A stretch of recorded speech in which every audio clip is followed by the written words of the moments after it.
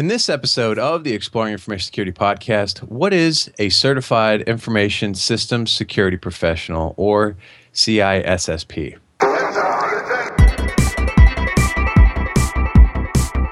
Welcome to the Exploring Information Security podcast, where you will learn, explore, and grow your security mindset. I am your host, Timothy D. Block, and in this episode, we will be exploring what is a CISSP. And with me today to do that is prolific InfoSec video blogger Javed Malik, who spends his time not vlogging as a security advocate for Alea Vault. Javed, how are you? I'm very good, thank you, Timothy, and thanks for inviting me. Yeah, it's a pleasure to have you. So the toughy question right off the bat: what is a Certified Information Systems Security Professional, or CISP? That depends on which perspective you're looking at it from. If you're looking at it from the organizational perspective, it's a certification sort of given out by the ISC Squared, and it's there to certify and demonstrate that participants have a basic knowledge in across sort of like the various domains of knowledge within information security. That's kind of like what it is from that perspective. From a user perspective, it's like any other certification. You have to have some experience. You have to study a bit, learn how the questions are asked in the exam, answer them in the way that they want them to be answered, and if you're successful, you earn a certification. Okay, and so I'm assuming that you are certified as a CISSP, right? I am indeed, yes, for many years now. I think it was 2003 or 4 that I got my CISSP. What was that process like for you? That was a really exciting process, actually. So back at that time, I was working for a large financial institute, and the CISP was very new in terms of, at least in the UK. It wasn't widely known or anything. No one in our whole company. We had like consultants, security consultants, and security operations people. No one had it. So I found out about it online, and I thought, hey, I'm in this sort of like early phase of my career, and I don't want to stay in this one job forever. Mm-hmm. How do I progress up the chain? And so I thought getting a certification would help open some doors. Internally as well as externally. Very few jobs at that time actually asked for a CISSP, but you could see that some of them had begun asking, and I thought it would be a good differentiator for me at the time. So that's kind of like what triggered it off. I got the books. I looked up some resources.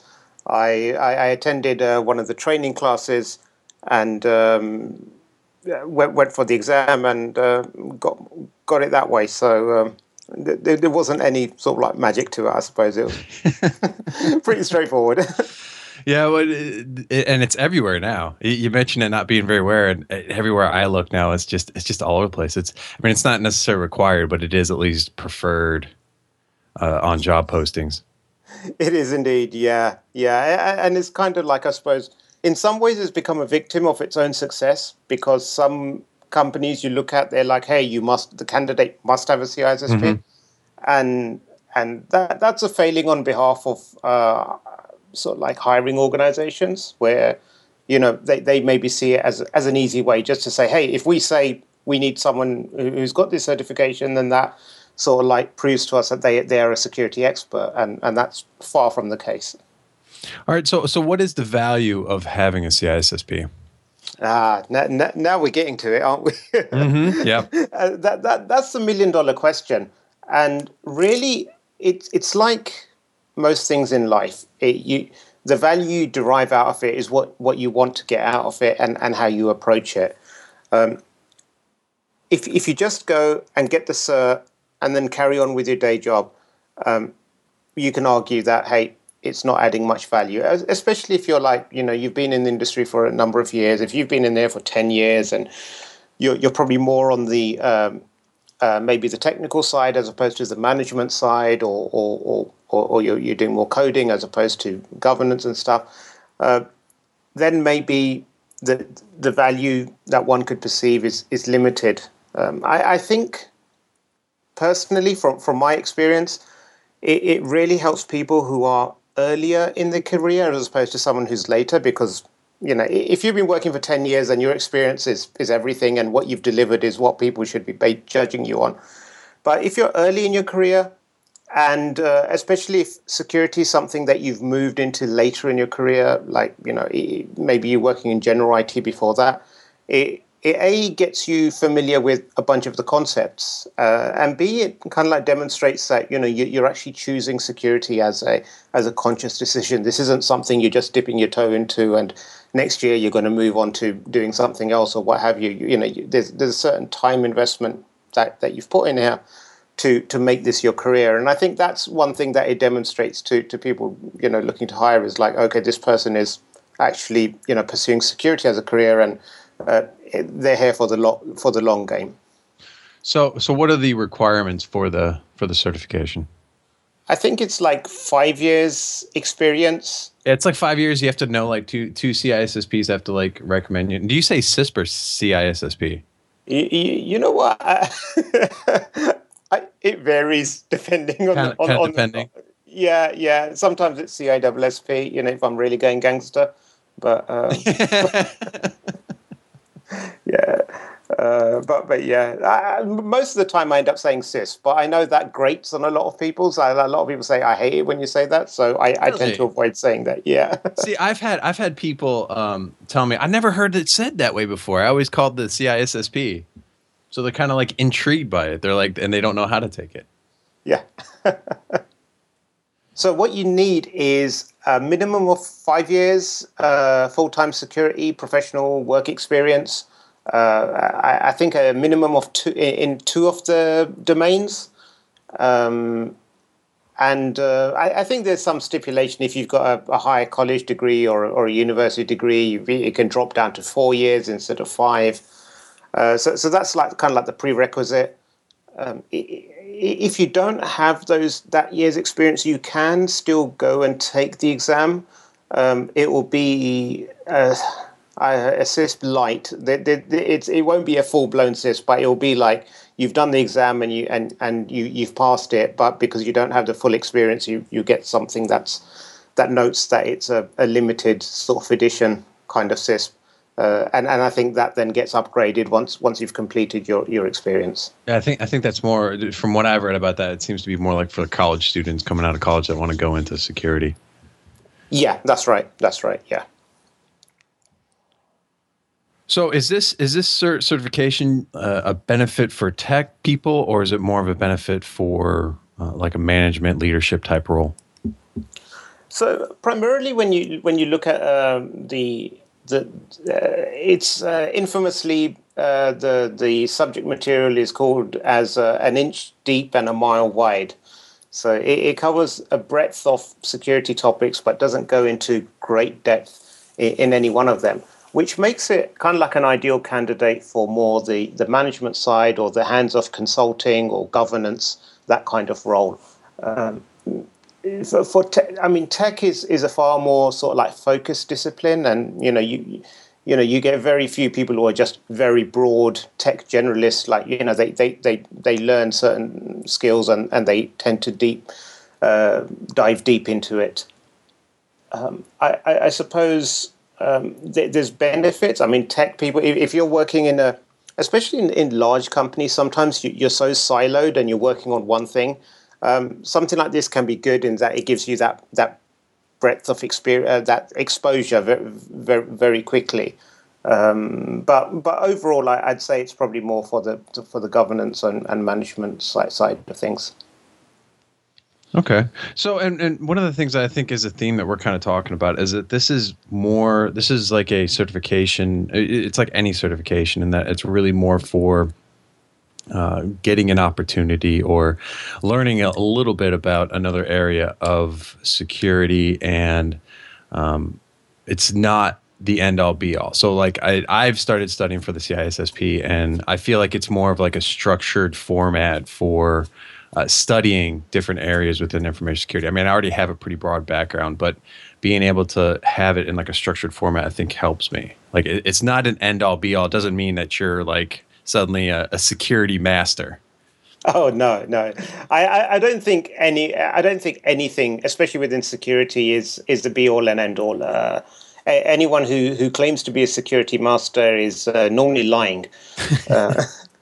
So what we see typically is, I mean, I see information security as a discipline is kind of a bit like medicine, in that there's lots of different specializations people go into, and they vary greatly. So, like, a heart doctor or a heart surgeon is probably very different from someone who deals in skin conditions.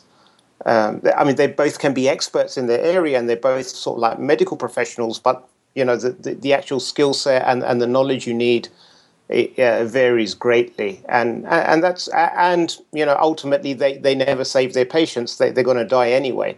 So security is very similar. We can't stop data being breached eventually on a long enough timeline. And there are very sort of like specialized areas within that. So someone could be, very technical or very focused on some areas. Someone could be more of a sort of like a generalist. Someone can be more of a strategy person. Someone can be more of an architect. And these are very different skills. And no one certification or education plan can give you all of that. All right. So what does it take? And you've kind of touched on this a little bit as far as the studying for it, but what do you feel is the best way to go about getting certified? For this, it's a lot of it is, it's quite a common sense kind of certification, in that if you've worked for those 5 years or more in the industry, you'll have a good grasp on a lot of the topics that it covers and touches upon. The other thing is sometimes you can get like where people kind of like fall down a lot of times is they're just not very good at performing within an exam environment, and that's, some of it's down to how their education is or how many exams they face growing up. I mean, it's a multiple choice exam. So if you can find sort of like sample questions in some of the books or some on-site websites, I'd say going through them and practicing the exams and getting familiar with how the questions are structured and getting used to answering in that way would go a long way in actually getting the certification. That's what I found the most useful myself. Yeah, so and that's one of the things that I'm finding too, is that there's like everyone talks about the questions. Can like not going into actual details of questions, but what can you kind of dive into that a little bit more about the questions and how like they seem unique to that exam? Yeah, so the questions are, and they may have changed them now, but I gave the exam many years ago, but some of the questions were really designed to test your understanding of the question itself. I think that was the most challenging part. Once you actually understood what the question was asking, finding the answer was easy. So sometimes there would be like double negatives within a question, or it would be just like a really weirdly worded way of putting across a question. So I'd say, again, if you're looking at these, the official books or some websites that give you the sample questions, you can get an idea of how it's structured. Because if you're used to seeing the questions and understanding them quickly, then you can breeze through exam, but you know what I mean. Right. No, you have a better, you can be more prepared for the type of questions, which is why I asked that, because that seems to be one of the things I hear about a lot. Yeah. I mean, the website I used, and I think it's still up, is cccure. Okay, I've heard of that one before. Yeah, and that had the best sort of questions that I found in terms of like they weren't taken from the exam or anything, but they were structured in a similar way. So I'd go through and do one domain at a time, and then I'd combine like 3 domains, and then I'd go through and do the whole 10 domains as they were back then. And just repeat through them time and time again. So yeah, so it sounds like we're gonna for taking the exam. It's a good idea to kind of invest both. You're gonna be investing time, obviously, but also probably gonna have to invest a little bit of money. And because I know those practice exams aren't necessarily free. Yeah. So the ones on CCC URE, at the time they were free. I don't know if they still are. Oh, okay. But there's no harm. I mean, like anything, if you invest in it, it'll be easier. But there are lots of free resources out there now. I mean, there are free exams. There are free sort of like YouTube tutorials and videos where people go through each of the domains and explain them in their own way. So I think there's plenty of material out there that if you're stretched for cash, then there's plenty of free resources out there. Okay. All right. So I guess while we're kind of on the topic of taking the exam and some of the resources, are there any other resources that you can recommend for taking the certification? Or any kind of strategies even for the exam itself? So I think the strategy is like just pay attention to the questions and I suppose I'm laboring the point, but I think that was the most important thing for me. The other thing is like probably not so much for the exam, but just generally when you go through a particular domain or area, try to relate it back to your day job or potential job and say, okay, how would I apply this in the real world? Because it is a very much an academic kind of exercise. It goes through a lot of the domains all the domains go through the subject matter in an academic format. But you can take each one of those ones and you can say, okay, how does this actually work in real life? Or how can I apply it in my day job? What can I take from here, and how do I bring it to life? About a year ago, I published a very short ebook. It was just like 99 cents or something, but it's called the CISP Companion Guide.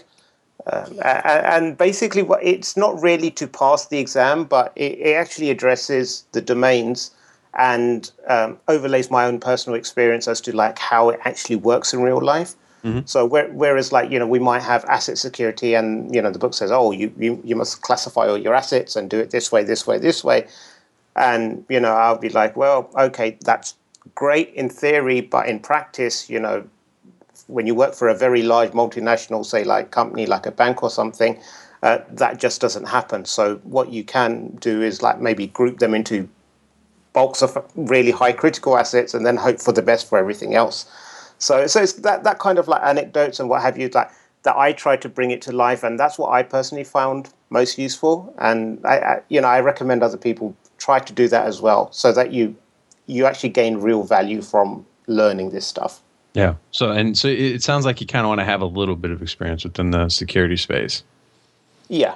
Or it's it's very beneficial for having that kind of experience. Exactly. Yeah. And so what was that? It's this. What was the name of the book again? It's called the CISP Companion Guide. Okay.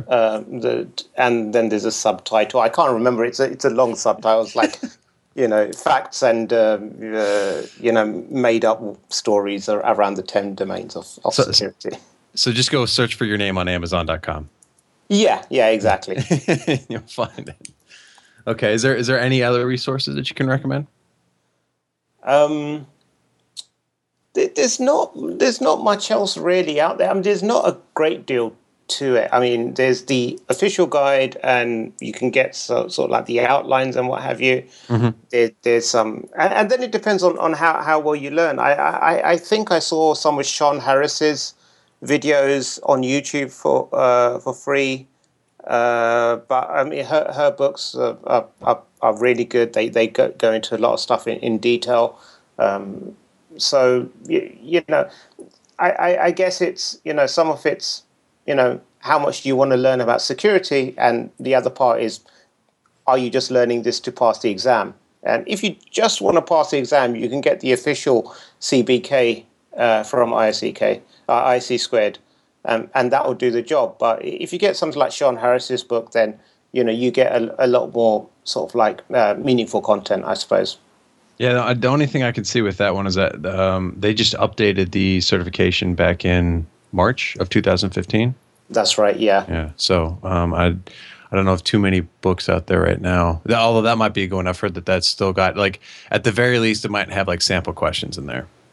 Yeah, exactly. And the domain changes didn't really change the content a ton. A lot of it was just reorganization of it, and there's some newer technology stuff, but basically it's still the same. Right. Okay.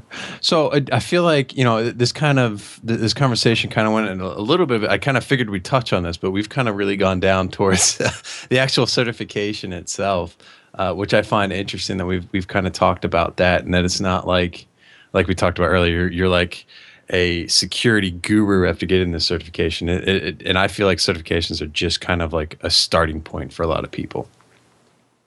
Yeah, absolutely. I mean, they are literally a starting point, and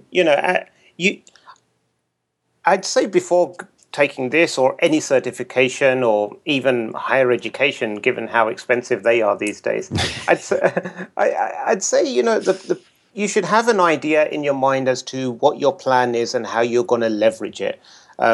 ISC Squared or any certifying body or your boss, no one is going to help you leverage your skills other than yourself. And I sound like one of those life skills gurus now, but but it's like there are different paths to achieving success within your chosen profession.